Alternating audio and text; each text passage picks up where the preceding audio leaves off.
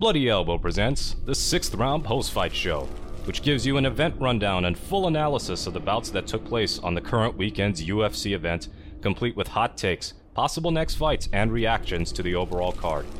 Paid Bloody Elbow Podcast Substack subscribers will hear bonus content, if available, at the end of the broadcast. Be sure to subscribe at bloodyelbow.substack.com for our newsletter and at bloodyelbowpodcast.substack.com for our podcast network.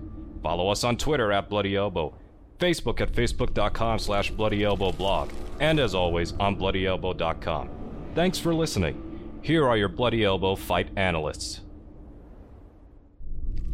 Hey everybody, welcome back to the 6th Round Post-Fight Show with me, Zane Simon, and my co-hosts, as always, Eddie Mercado. Coming to y'all from the close of UFC Fight Night, Dolidze versus Imavov at the Apex facility in Las Vegas, Nevada. A facility so small you could practically hear Chris Curtis shouting angrily at Nassourdine Imavov between rounds. Which honestly was more exciting than a lot of this fight. I'm gonna just keep it a billion. There was some really slow moments in this, a lot of wall install, a lot of just jockeying for position and Zane Imavov. Yeah. But yeah, it was, you know what? It had a few entertaining moments. Sure. I was not bored. It certainly got nice and crazy enough when Imavov landed that head kick on Dolidze, that illegal head kick, which there are some internet sleuths out there who are claiming that it should not have been illegal. It wasn't load-bearing, was it? Yeah, because Dolidze was up on his fingertips. Now, this is where I hope they change the rule, because the rule is kind of bullshit. I will say, even in the freeze frames that I saw, the fingertips that Dolidze had on the ground, they were like firmly locked on the mat. I think he was putting weight on those fingertips on the mat. It wasn't like they were brushing, which is, I think, the intent of the load bearing. But that's just a better argument to get rid of the hand altogether. Yeah, it's I don't care. Like, I'm glad he got kicked in the face. No disrespect to Dolidze. Like, yeah, rules are rules, but it's the dumbest rule ever. Yeah, I'm not going to respect the rule. It's the classic John McCarthy. You know, John Jones comes out crouched and almost gets kicked in the head, and he's like, "Well, you're playing the game, so it is what it is." Like, Dolidze is out there putting a hand down to make sure he doesn't get kicked. It's not. The intent of the rule is so that if you're in a defenseless position because you're trying to get up, somebody doesn't run up and bicycle kick you right in the teeth. That was the idea. Is it like, it's just silly? You should be able to do that. Yeah. I'm all for it too. But it is, you know, it should be one of those things where refs can be at their discretion to be like, no, I'm sorry, if you're just trying to avoid a strike by having a hand down, I don't care how firmly it's down, it's a legal strike, you know. Yeah, it's shenanigans. It's shenanigans. Yeah. But it was an exciting moment, and it was. I think Dolidze had the right spirit about the whole thing. Mm-hmm. At no point was he looking for a way out. Yeah. I'm sure in his mind he was like, "Oh, dude kicked me in the face when I was in a vulnerable position. I played the game and it didn't work out. Oh well."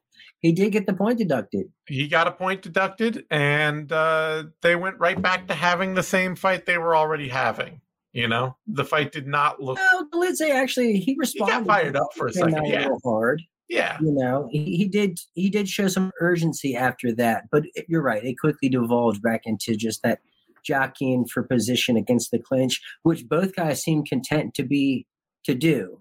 Well, I think Dolidze he doesn't have the footwork or the anything. I've never seen a top fighter whose body moves so disjointedly and unfamiliarly at range as Dolidze's does. Like, it just doesn't. Nothing really leads to anything else. He doesn't have the movement standing to avoid getting the clinch. So for him, it's just like the fight's always going to be there if somebody wants it there. And for Imavov, he was just like, well, I don't have to deal with you weighing wild hooks at me if I'm in the clinch. And positionally, he could work Dolidze there every time he could get his back off the cage. Yeah, those knees to the body were brilliant. They were effective. They were doing damage. They were part of that sequence that actually dropped Dolidze there in the first round. And argument could have been made that they could have stopped it right then and there. Yeah. I would have been happier. Yeah. This is a weird thing. So I will get this out of the way. I put it out on Twitter, but since we're doing the show as well, I guess we should explain the scorecards, right? Because they were weird. It was a draw. So one guy had it a draw. Yeah, it was 49-44, 47 for Imavov, 47-47, and 48-46.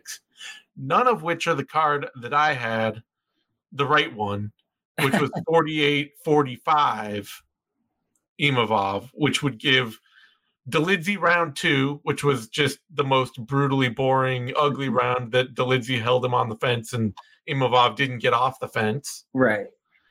And gave Imavov every other round, including a 10-8 round 1 and a 9-9 round 4, where he lost a point and should have still won the round. That is exactly how I scored the fight, Zane. Yes, that is the right score. Instead, what we got is 49-44, which means that one judge, which is a fine, arguable score. It just means one judge gave Imavov every single round, including a 10-8 round 1 and a 9-9 round 4. They didn't give Dolidze the round 2, which he just held Imavov up against the cage. And okay, whatever.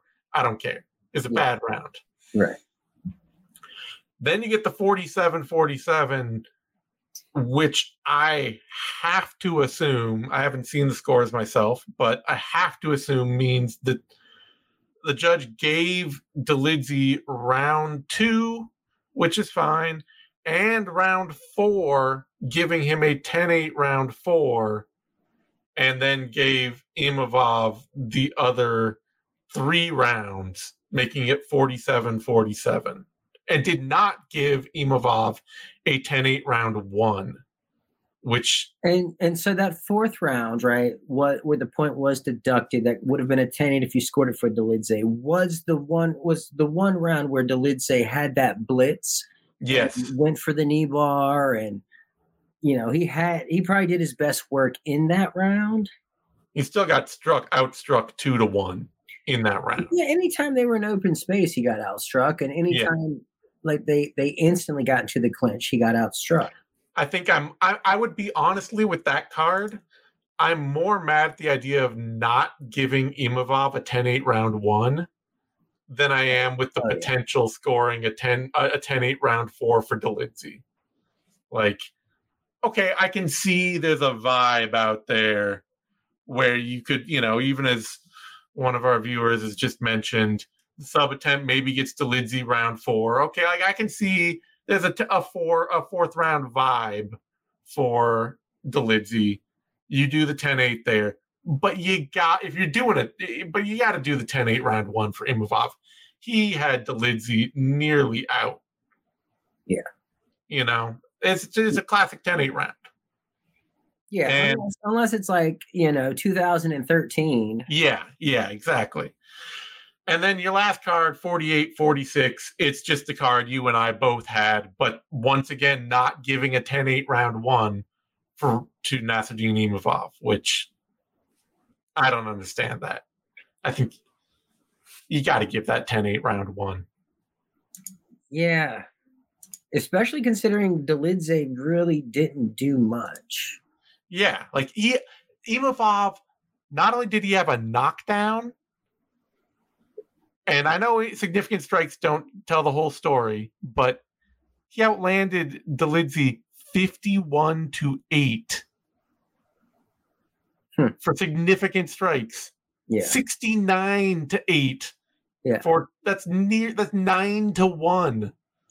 That is called a 10-8 round. Yeah, and Zane, and he had that fucking arm bar at the end of the round. Right. Like Dolidze ended that round almost getting his arm snapped on top of getting battered. Yeah. It is his 10-8 to 10-8. So the fact that two judges did not give round one a 10-8, that to me is more egregious than giving Dolidze a 10-8 round four.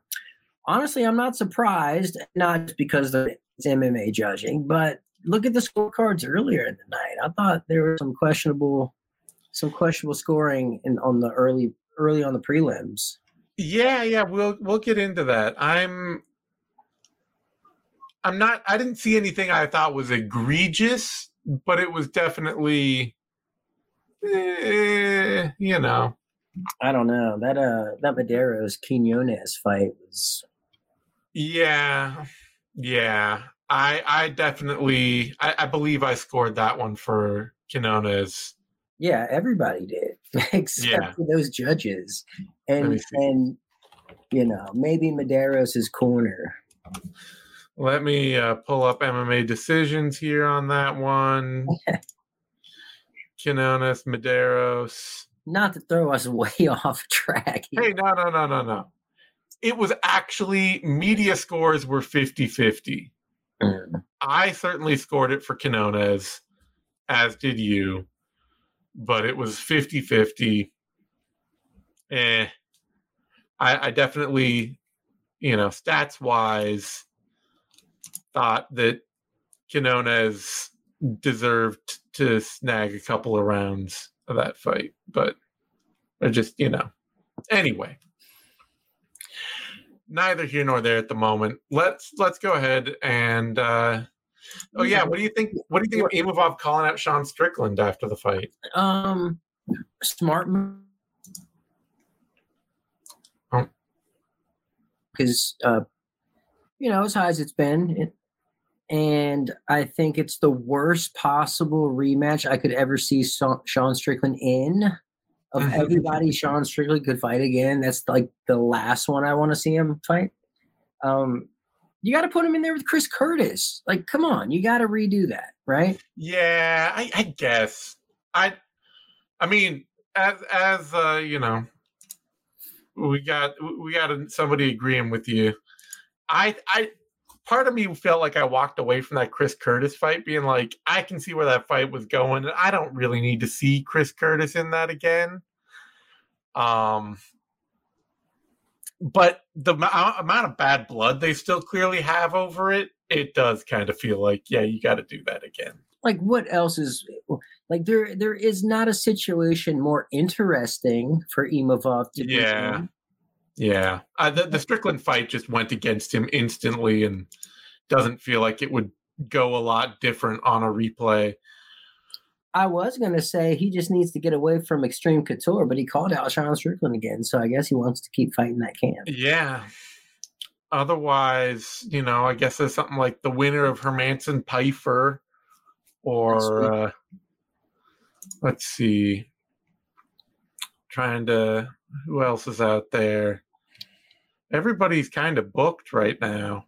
You got Whitaker and Paulo Costa about to fight. Yeah. That's true. That's out there too. And we got the Paul Craig, Caio Bahayo, especially if Bahayo won that fight, you could do. Well, no, wait, no, didn't Imavov?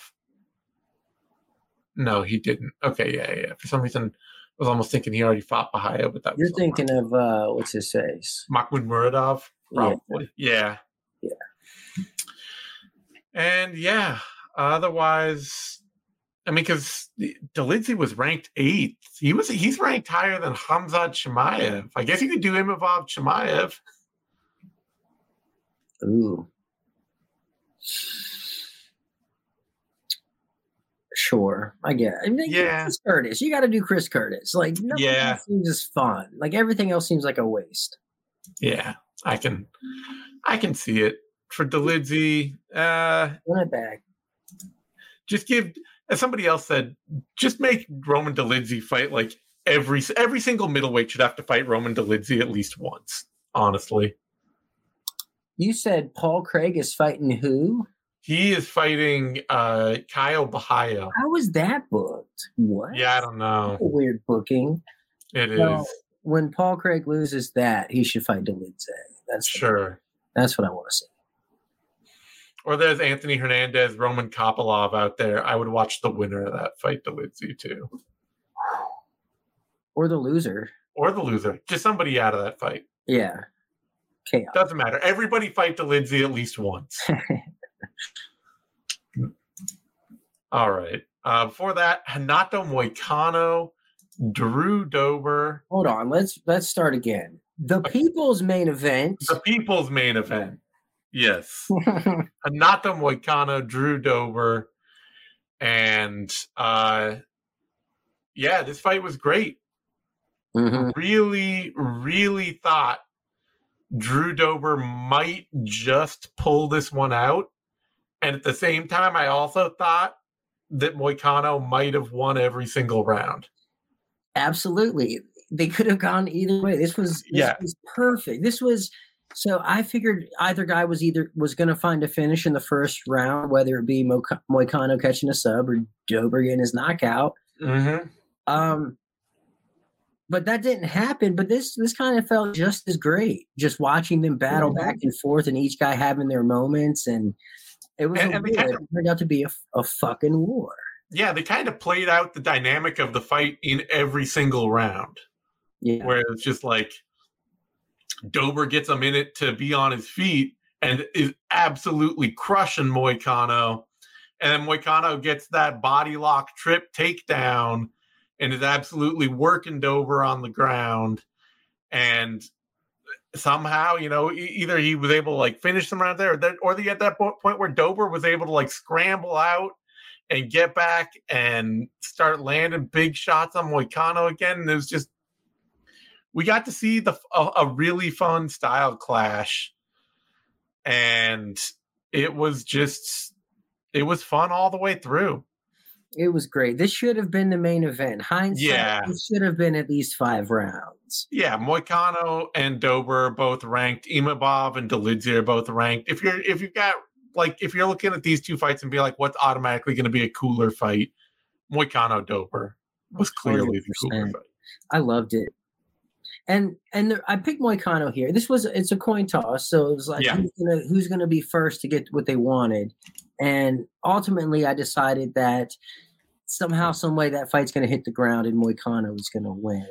And it was one of those fights where either guy could have bulldozed the other out in a second. Like Dober could either charge out and just absolutely crush Moicano the way that Fiziev or Korean Zombie did. Or Moicano could go out there and body lock Dober and wrestle him to the ground and choke him out the way that, other people have done to Drew Dober over the years. Ultimately, I felt like Moicano's the smarter fighter, right? Well, he's the guy who changes more. He can adapt to more. Dober is going to come at you with one thing that Drew Dober does. He's going to punch you really hard in the head. And if you can change that dynamic up at all, you can get him into a fight that he doesn't necessarily win. Right. And Moicano makes those adjustments. Case in point, that lateral drop that Dober was gorgeous the first time. The second time, Moicano made the perfect adjustment and hit that little knee on belly. Like, nah. Took top position, and that's what won him that third round and the fight. Yes. So it was that fight cue. It was that was beautiful. It was like, you fool me once kind of thing. I thought it was a great, awesome fight. His post-fight, his dad is like 60-something, still getting women pregnant out here. Look at him go. He's about to be a brother. Yeah, no kidding. He's got to, you know what? Stick to the kids. Stick to keeping up with your dad. Please don't go.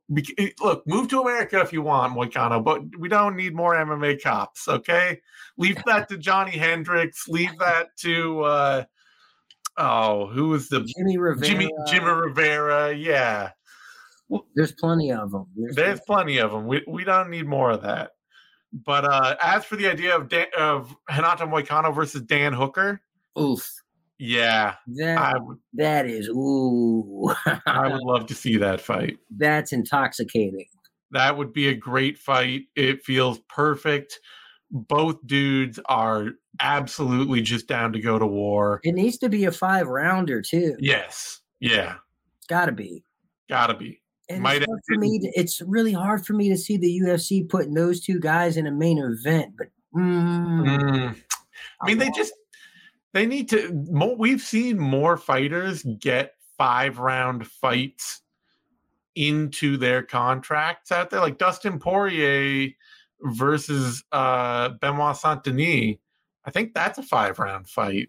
Is it? I think. Let me see. UFC 299.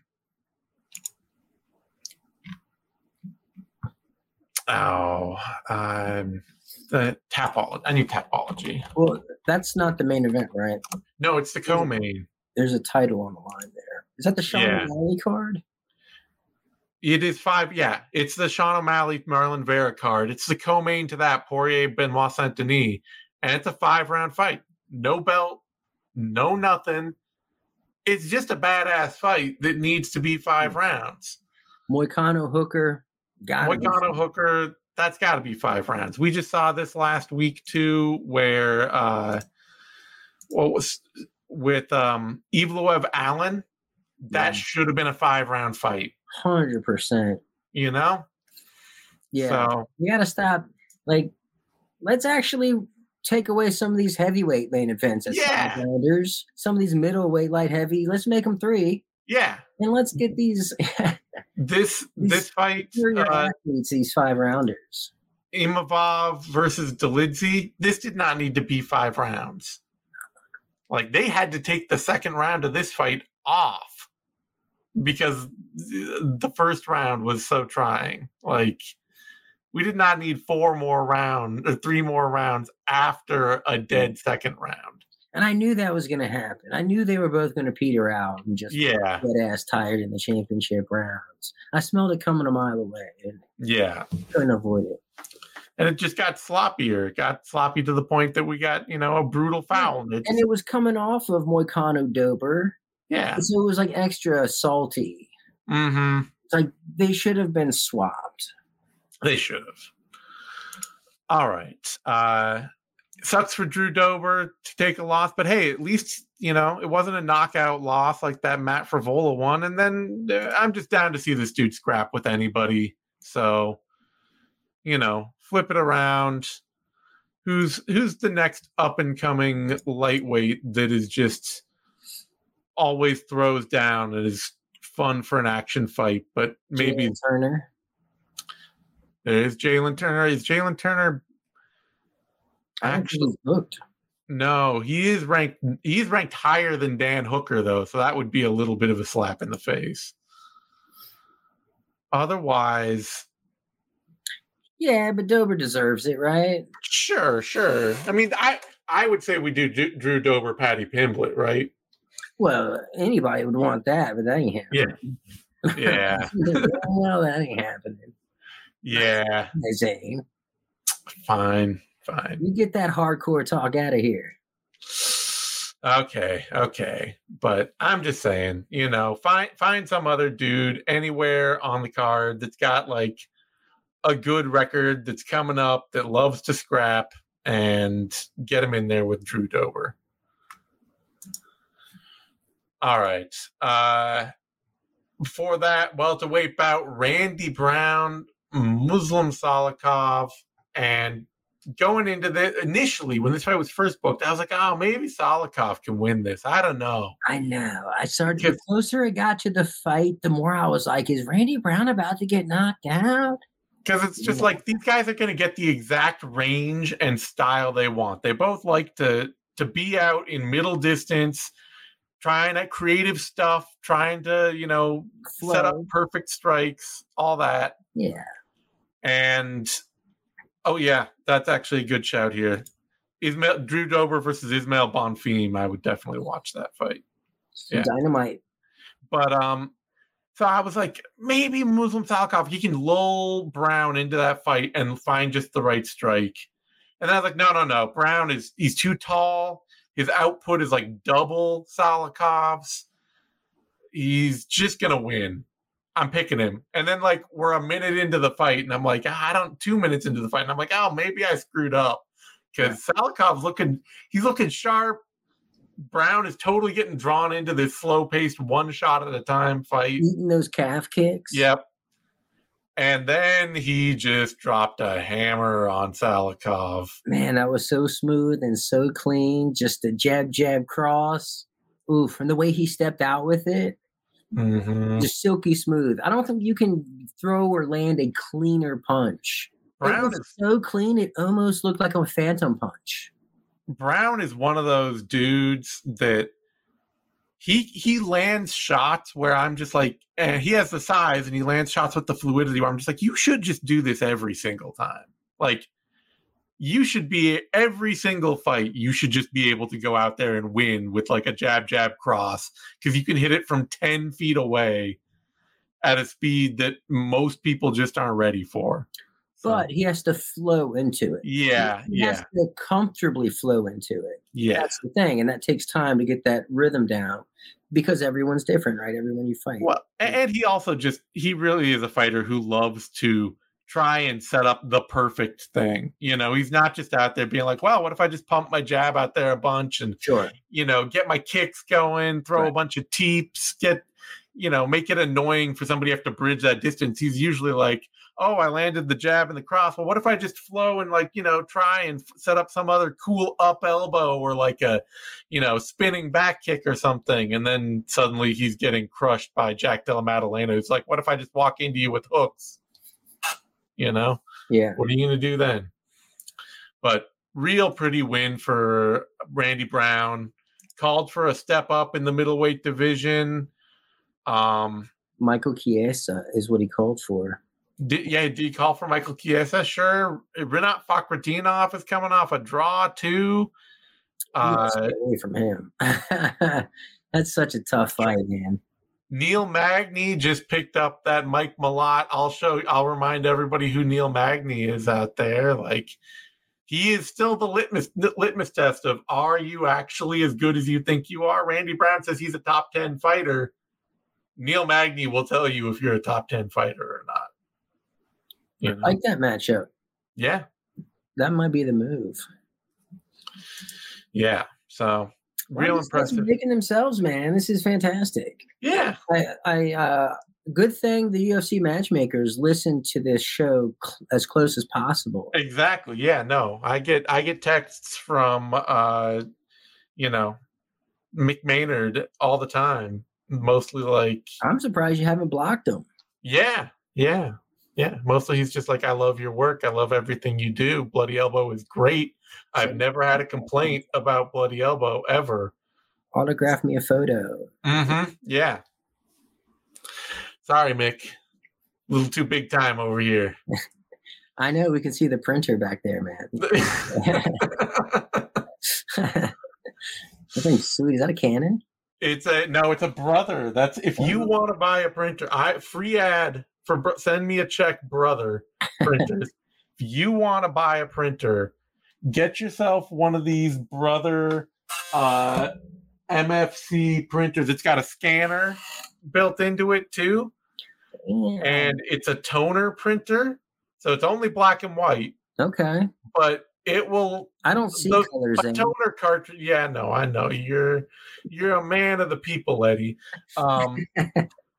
But these toner cartridges too will like last you a couple of years. Is it also a facsimile machine? It probably, maybe, I don't know who faxes anything anymore. I don't know.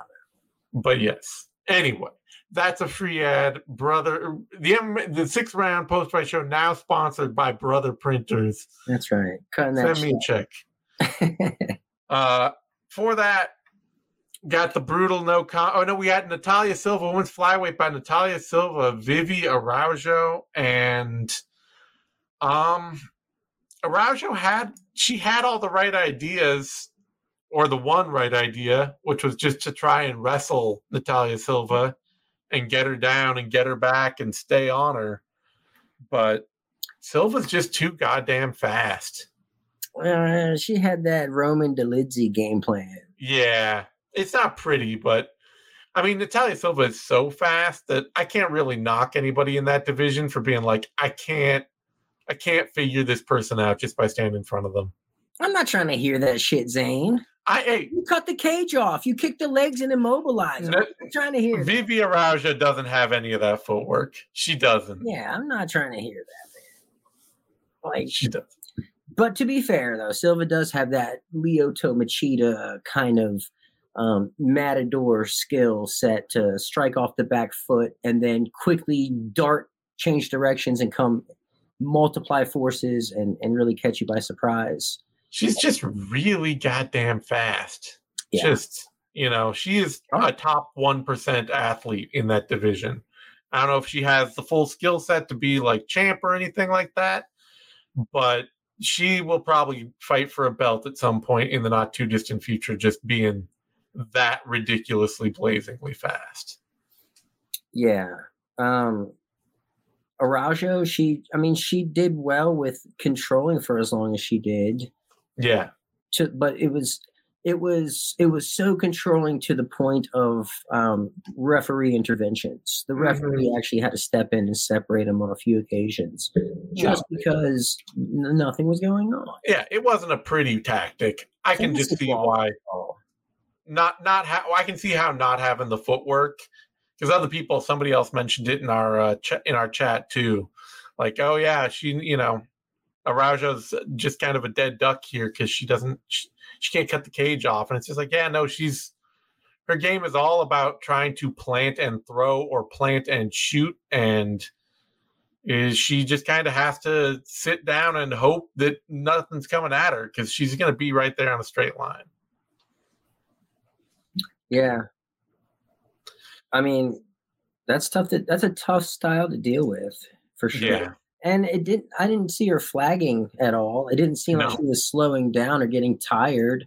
So I don't see why she couldn't do that for 5 rounds. Yeah. Yeah, really, really, solid performance, solid showing from Natalia Silva. And happy birthday to Nat Silva, by the way. She is now probably still young enough to make me feel incredibly old. She's 27. Okay. Yeah. That's getting old enough that you're like almost starting to have to deal with adult problems by the end of your 20s. Sure, Zane. Like you're nearly getting to the point that maybe you don't have roommates. Maybe you're maybe getting off your parents' insurance and paying your own taxes. Yeah. Own insurance off the general. Yeah. Switching to Geico or something. Yeah. Let's see who's out there next for her. Silva. Let's see rankings. Women's flyweight.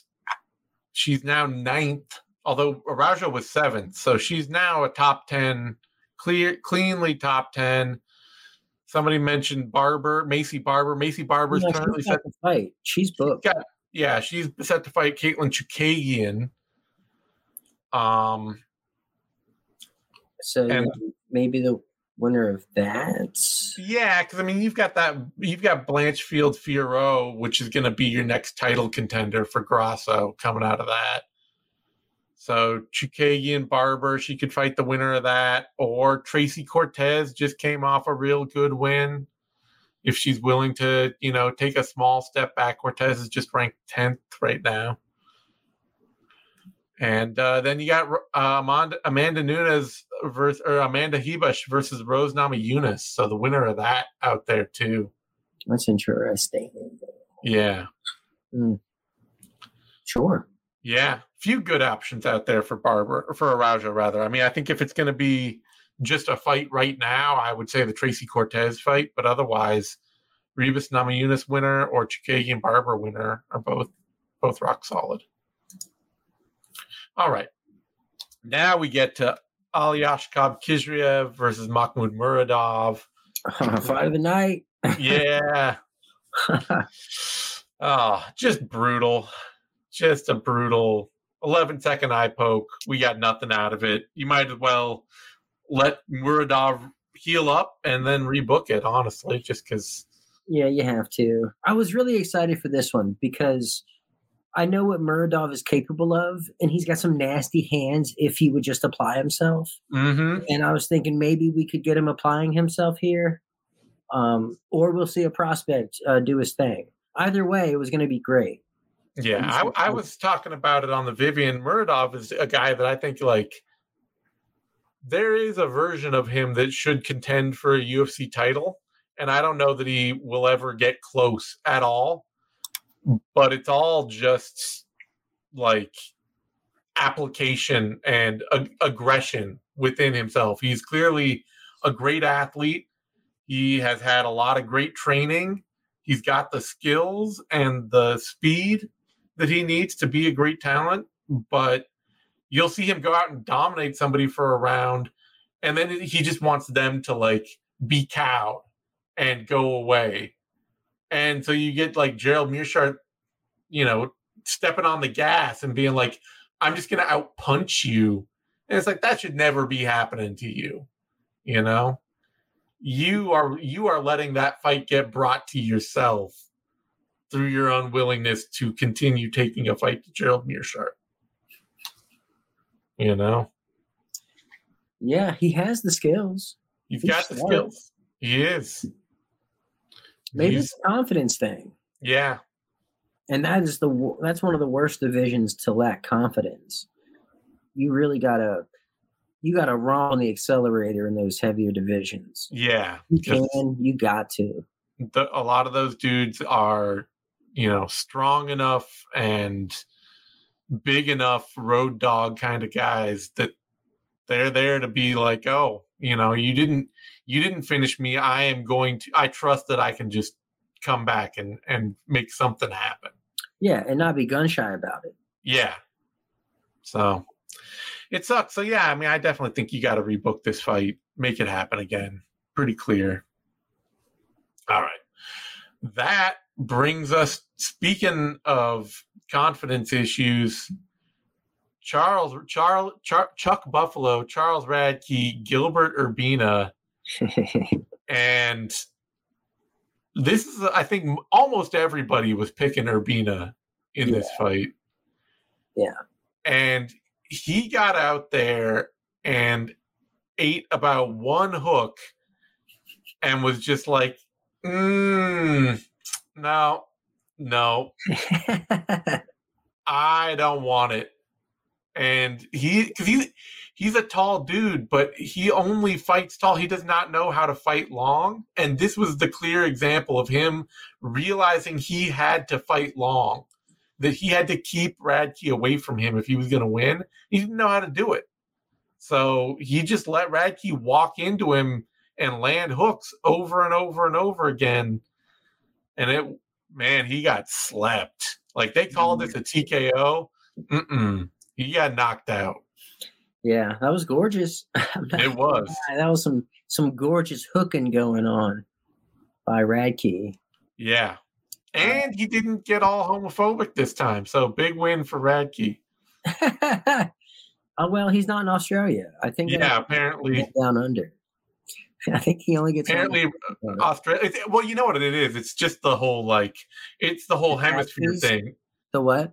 The whole hemisphere thing. It's just, it's like the water running backwards and all that. Exactly. It just confuses him. Well, I was going to say the taxes, but yeah, that too. That too. Yeah. There's Australian taxes, man. Yeah, but big win for Radke here. I'll admit, I did not think that this was a dude that would be winning any fights in the UFC when he got signed. Just kind of a messy brawler regionally, but he's got some power and he's got a clean left hook, and he's clearly put a scare into Gilbert Urbina out there. Yeah, he gives me a Mike Perry feel. Mm-hmm. I wouldn't be surprised if this guy goes off the bare knuckle and do some things. Yeah, or, stab somebody in a bar somewhere. Sure. Possibly prison. I don't know. Yeah, 50-50. All right. That brings us to a women's strawweight bout. Shocker of the night. Molly McCann, Diana Belbita. And why the hell did they book this fight twice? Uh, uh. Like Belbita got 30-26 the last time they fought. It was a point deduction for holding the fence, but it was like, no, she got 30-25 actually the last time they met. So she got absolutely run out the building, and the UFC was like, man, we got to run that one back. What's crazy is she was a bigger favorite the first time they fought. McCann? Yeah, like somehow or another, they were like, oh, she's less likely to whoop that ass this time. Maybe it was a McCann thing. It's kind of a matchup for her. Well, and it, like, she's got a fan base that is really, really delusional. Just crazy in the belief that both Molly McCann and Patty Pimblett could be title contenders someday. So they really took like a great deal of shock out of McCann getting armbarred by Julia Stolyarenko. I saw a bunch of people when I was running our Twitter account come back and be like, it's so impressive that Molly McCann went out there and after losing via armbar, like she went out there and she learned how to grapple and she came back and she armbarred down. It's like, Diana Belbita is just bad. This is a purely levels question. This is not like Molly. Are you implying that 7 months is not enough time to learn jiu-jitsu? What? Well, I mean, maybe when you're a pinnacle athlete like Molly McCann. My Rev Gear shirt disagrees with you. All you got to do is buy the shirt, Zane, and obviously the jiu-jitsu just comes right back. We're going to be hitting buzzer-beating arm bars in the UFC, and that's cool as a motherfucker. Yeah, that was her hitting that arm bar. Ooh. That was cool, and she snapped it too. It was one of those like it was not the GSP. I'm bending your arm, and I would like you to tap because I don't want to hurt anybody. That nice guy. Near, I'm taking this shit home, kind of. Yeah, that was very much the arm is breaking. You should tap before that happens because I'm not. She didn't even have to do it too. That was dang. Like she wanted it. Yep. I love seeing that. And that's the thing is like you see a knockout artist who learns submissions and then they attack submissions the same way they go for knockouts. I fucking love that. This was awesome. This was a great McCann looked as great as she's ever looked, ever. And like you were saying, it's the level of opposition. But somebody is trying to now get hyped as Molly McCann, a different animal at 150. I'm sorry, she beat Diana Belbita. This is like the lowest end of strawweight. Hold on. Physically, she looked great. Sure. She looked serious. The things she was saying in her post-fight interview sounded focused. Sure. But is she actually a pinnacle athlete suddenly in that division? Athlete, absolutely. No, athletically, she's got the horsepower to fuck with. She's got strength, but like speed or like footwork and agility, it's just strength. It's like when you're looking at Priscilla Cachoeira and being like, "Man, she's got the horsepower. Is she a contender at flyweight now?" No. Yeah, I see what you mean.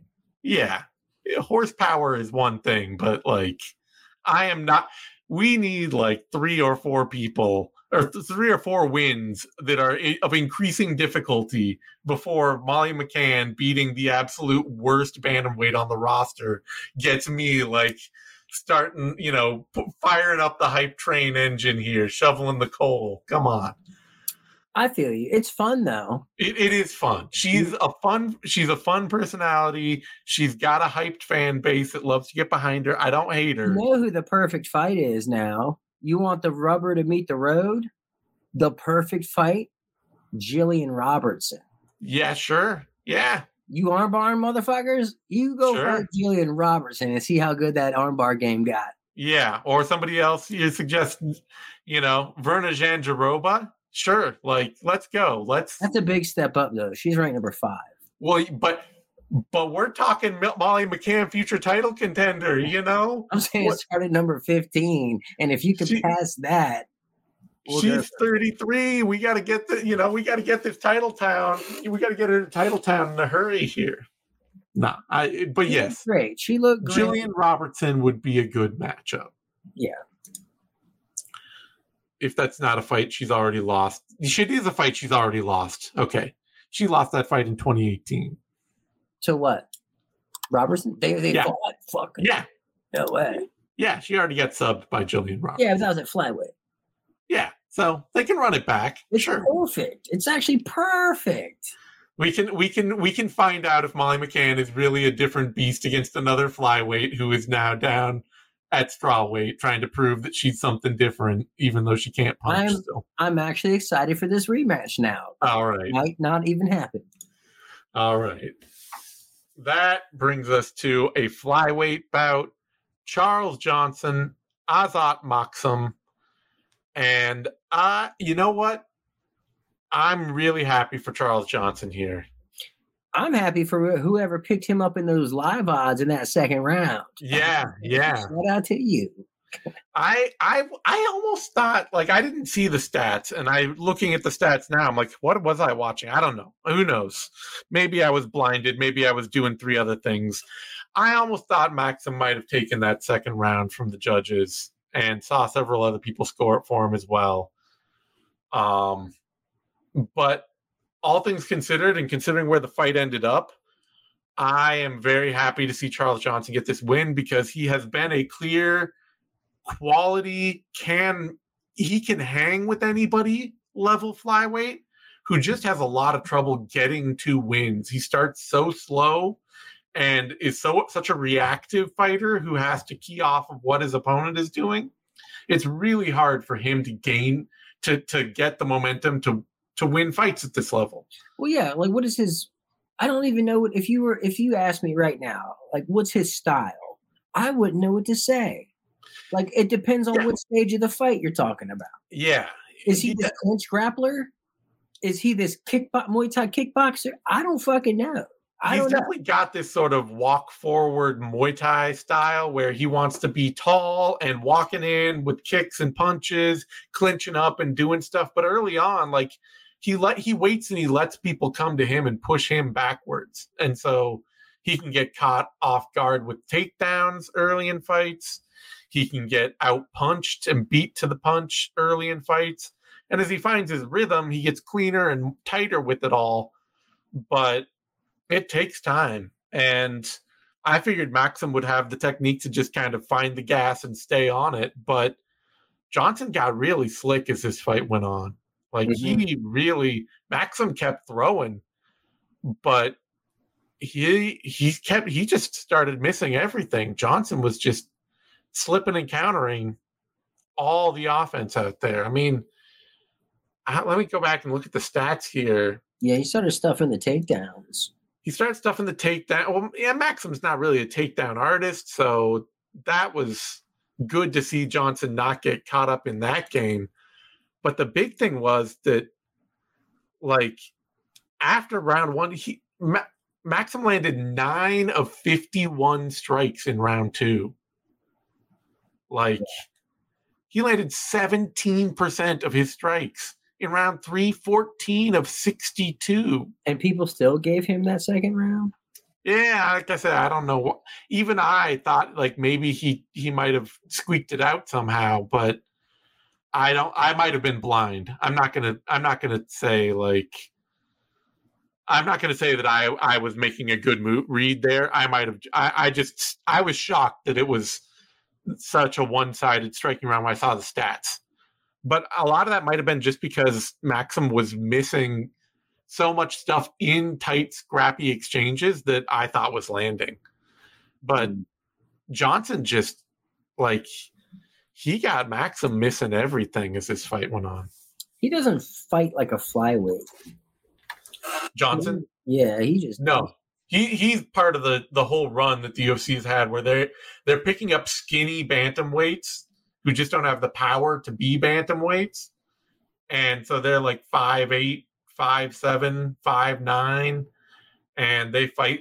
They don't fight like flyweights. This was a big betting upset. I think this was one of Minty Betts, one of her picks. If you know who that is, she's like the industry plant for. She's the new Yanni the Greek. She's the Yanni the Greek that actually wins bets, and not this year. Is she on a bad roll this year? I think so. All right, because Yanni, I mean, he missed literally every single bet on a season of the Contender Series. Whole season. Honestly, it's tough to pick fights. Like it is. You know, this is better than that. It's really extremely hard to pick fights. Even tougher to gamble on them or tell people. Yeah, well, especially because a lot of it is then, you know, gamblers get into the picking the over and the under, picking the finish, all that kind of stuff. But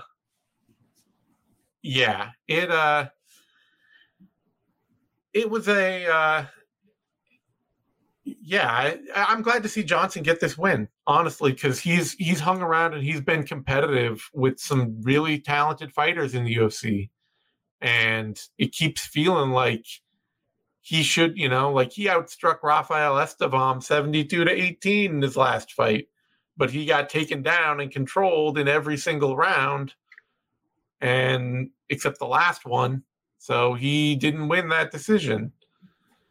He had good moments against Cody Durden and Ode Osborne, but he just keeps falling behind to these guys. So he and Mahmoud Muradov both landed 12 strikes over 3 rounds, but he also got taken down 12 times. Yeah. Anyway. All right. That brings us to my shock of the night, probably everybody's shock of the night. Themba Gorimbo. Really? You thought Themba Gorimbo was going to knock somebody out? I thought he was going to win. Picking him to win is fine, but Themba Gorimbo by first round knockout, I don't think that was on anybody's card. No, but I do expect big things from him. Do you? Yeah, dude, he's ridiculous, man. This dude's nasty. He's not fucking around.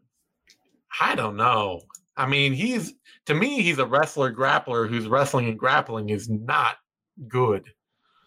But he is certainly so full of self-belief that you could, you know, if anybody is going to be powered by pure will to big things, apparently it's Themba Gorimbo.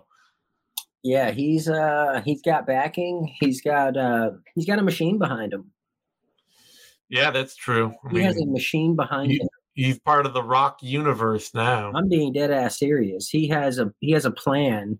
He has an agenda, and if he goes out there and he's fighting like that, like I don't know if he's on with the rocks on or what. USADA's going. I don't know what the fuck. if the guy that showed up tonight is the guy that shows up next time, like holy shit. Like he willfully just went out there and brawled with a brick shithouse. Yeah. Like he went out there and beat someone at their own game, whose game is just come out and just blow through people. Yeah. Well, you know, Pete Rodriguez is super, super raw himself. I'm not going to Sure. Takashi Sato and Pete Rodriguez are not the kind of wins to make me think that Gorimbo is going to skyrocket up the division, but it's already more than I thought he would do. So I feel like we just had the same conversation with what's his face? Oh, with Marcus McGee? Yeah. Yeah, but Marcus McGee has skills that he does. Themba Gorimbo is just powered by crazy will. I mean, well, he's got the middleweight, light heavyweight swag at 170. This dude lost to AJ Fletcher, giving up a 10-inch reach advantage. 10 inches. You know? Hey, UFC debuts are rough, my man. They are. I'm just saying, Themba Gorimbo he's fun. I hope he does well. But I'm going to be surprised for every win he gets until he really starts. And then you'll jump on the bandwagon. Yeah. I'm that guy. Did you not see the letter he was reading before he went in there? Yeah, no, Clearly, he got the script, Zane. that's true. That's true. He got the script. Pete Rodriguez did not get the I'm script. telling you, there's a machine behind him. I'm not saying, but I'm saying. All right. That brings us to a featherweight bout. Lee Jung Young against Blake Builder. And this was kind of a shockingly bad loss for Blake Builder, honestly. Like, he got dominated. And you know what? Lee Jung Young showed up and looked dangerous. So all credit to him. But that knee on that clinch break. Yeah. Shook Builder up bad. Jose Aldo is somewhere smiling after that. That was gorgeous. But I kind of thought this was like this was a fight Builder should have had the skills to take. And he just didn't look like he had. He spent like 2 minutes just pressing Lee straight into the cage, not moving, not changing the angle on the shot, not doing anything to improve the takedown that he was working on. That might be the underlying theme of the night is lame ass wall install tactics that didn't pan. And it just feels like, I kind of felt like Blake Builder was a dude who had the skills to be good, but was coasting on athletic talent because he thought he could. This looked like a fight where the depth isn't there. The skills aren't there. You're faced with another good athlete and you're just mashing into him, trying and hoping that pushing this guy is going to be enough to get it done. And he just got run out the building. Lee looked like he was having so much fun out there doing it. Yeah. He was smiling the whole time, kind of just doing whatever he wanted. Yeah. So really bad loss. The biggest surprise is that Builder didn't get finished. Sure. He's tough and he's got, he's tough and he's strong and all that. But yeah, this was just, Lee looked great. Builder looked totally flat, and Builder was not in the building. No. Yeah, I don't know. I mean, a lot of good fun fights for Lee in that division right now. Go turn around and fight somebody like David Onama or Melsik Bagdasaryan or, Nate Landwehr. Nate Landwehr. Yeah, Nate Landwehr. Jose Mariscal just got a super fun win, there's a lot of fun stuff in that division for him. For Builder, maybe the UFC gives him another shot, but he's 33 and this was sort of you need to win this to be somebody. And at this point, he's just kind of clinging on if he's still in there. All right. For that, Luana Carolina, Julia Stoliarenko, and Stoliarenko only has two kinds of fights. This was the second one. It's either I armbar you in 2 minutes or I get my ass beat. And she did not armbar Luana Carolina inside the first round, despite very nearly saved by the bell for Luana Carolina. But that was it. Well, no. Also, let's not forget late in the third round when Luana Carolina was like, you know what? You're not tired enough for me to finish you. So let me just throw myself into a couple submission attempts. Yeah. The legs out a little bit. We'll go from the triangle to the armbar, back to the triangle. And then I'm just going to stand up because jiu-jitsu doesn't work. And then I'm going to beat the shit out of you. Yeah. And that's what happened. Yeah. It was a fucking awesome sequence. It was a goofy, fun fight just because Stoliarenko is such everything is either working for me perfectly or everything is going so wrong that I don't even look like I fight for a living. Right. Those are the only two settings she has. Is you see her hit some slick trip takedown right into an armbar where you're like, damn, that was super fluid. Just over and done.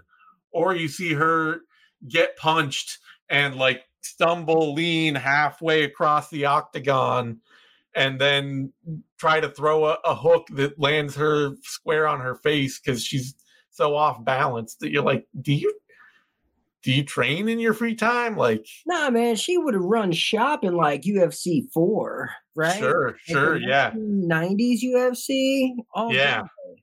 But she just doesn't look like she trains MMA. She looks like a pure submission grappler who just so happens to be in an MMA fight. Yeah. Which I know is not the case, but it's just what it looks like. Hey, Ben Askren vibes out there without the wrestling.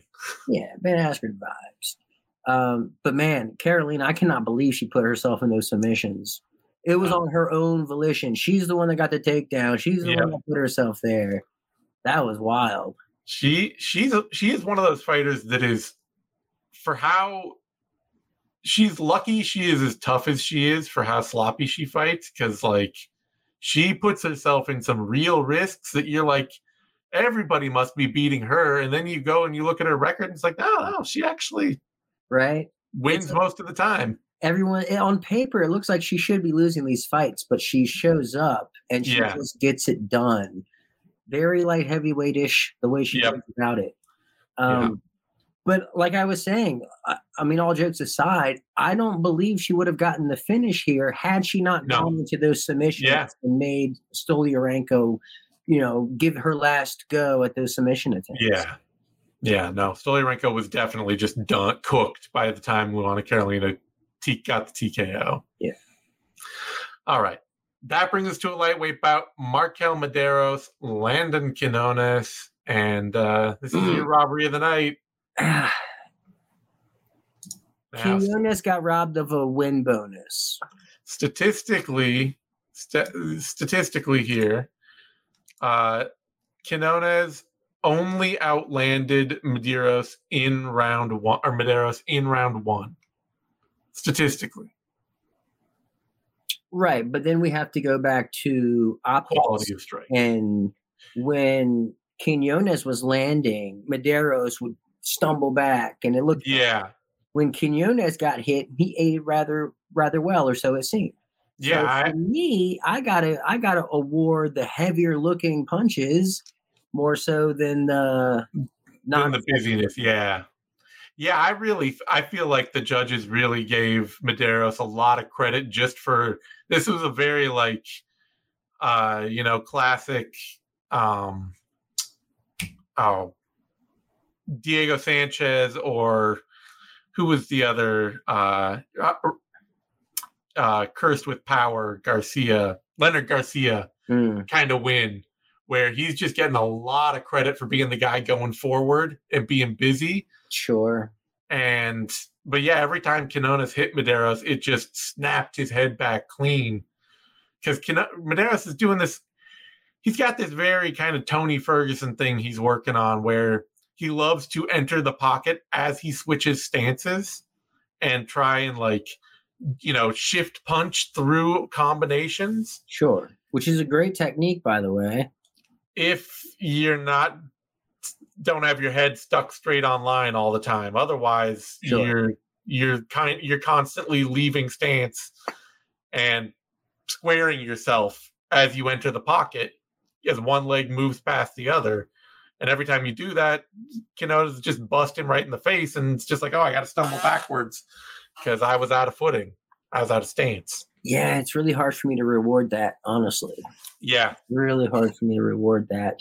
And that's the thing, is I really like what Medeiros does out there. And I like his entries into techniques and out of techniques. Well, not out of them. He does leave his chin there. But in his entrances and his vision and what he's seeing and the things, his reactions, I like. I just wish he could tie some damage into it. Yeah. I mean, he's working the early stages of the Tony Ferguson game. And when Tony Ferguson had his style clicking, sure, it was gorgeous. Yeah. But he took a lot of damage doing it too. And Medeiros he's working the kinks out of it. He's trying this very shift heavy pocket game where he's really trying to throw little combos and shift into harder shots and stuff like that. But while you're doing that, you are spending so much time right in front of people.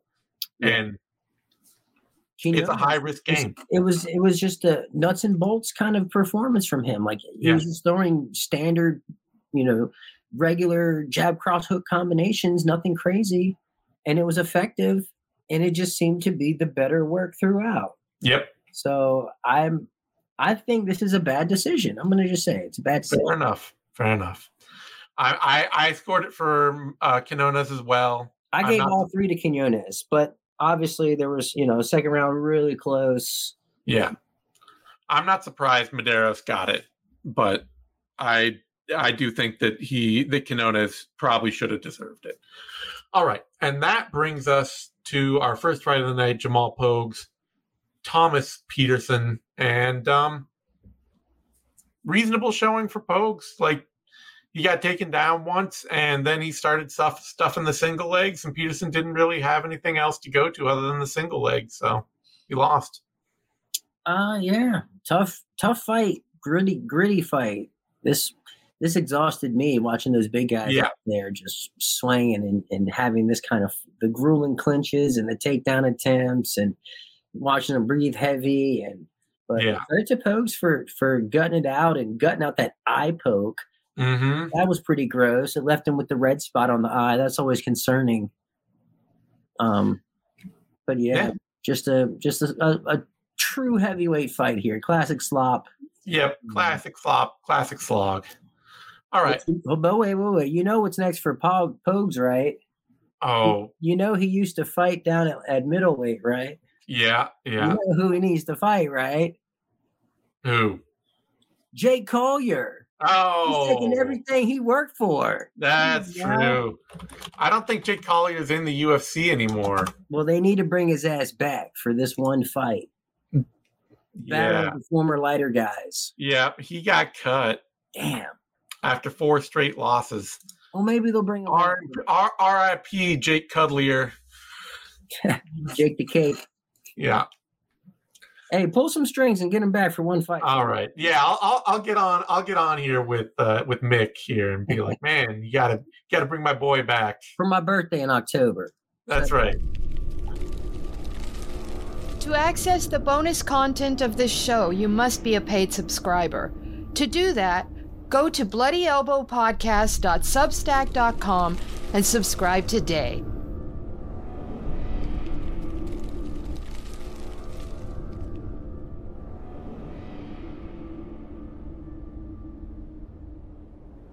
Thank you for tuning in to this Bloody Elbow Podcast production. Subscribe at bloodyelbowpodcast.substack.com. Give us your email and receive notifications when your favorite shows drop straight into your inbox. We're also found on a wide variety of podcast outlets. Just search for Bloody Elbow Podcast and you will get new shows throughout the week, including the MMA Bunker and MMA Tete-a-Tete shows with Kid Nate, the Level Change Podcast, the Hey Not the Face Podcast, the MMA Vivisection main card and prelims UFC preview shows, the 6th Round Post-Fight Show, the Show Money Podcast, and the MMA Depressed Us.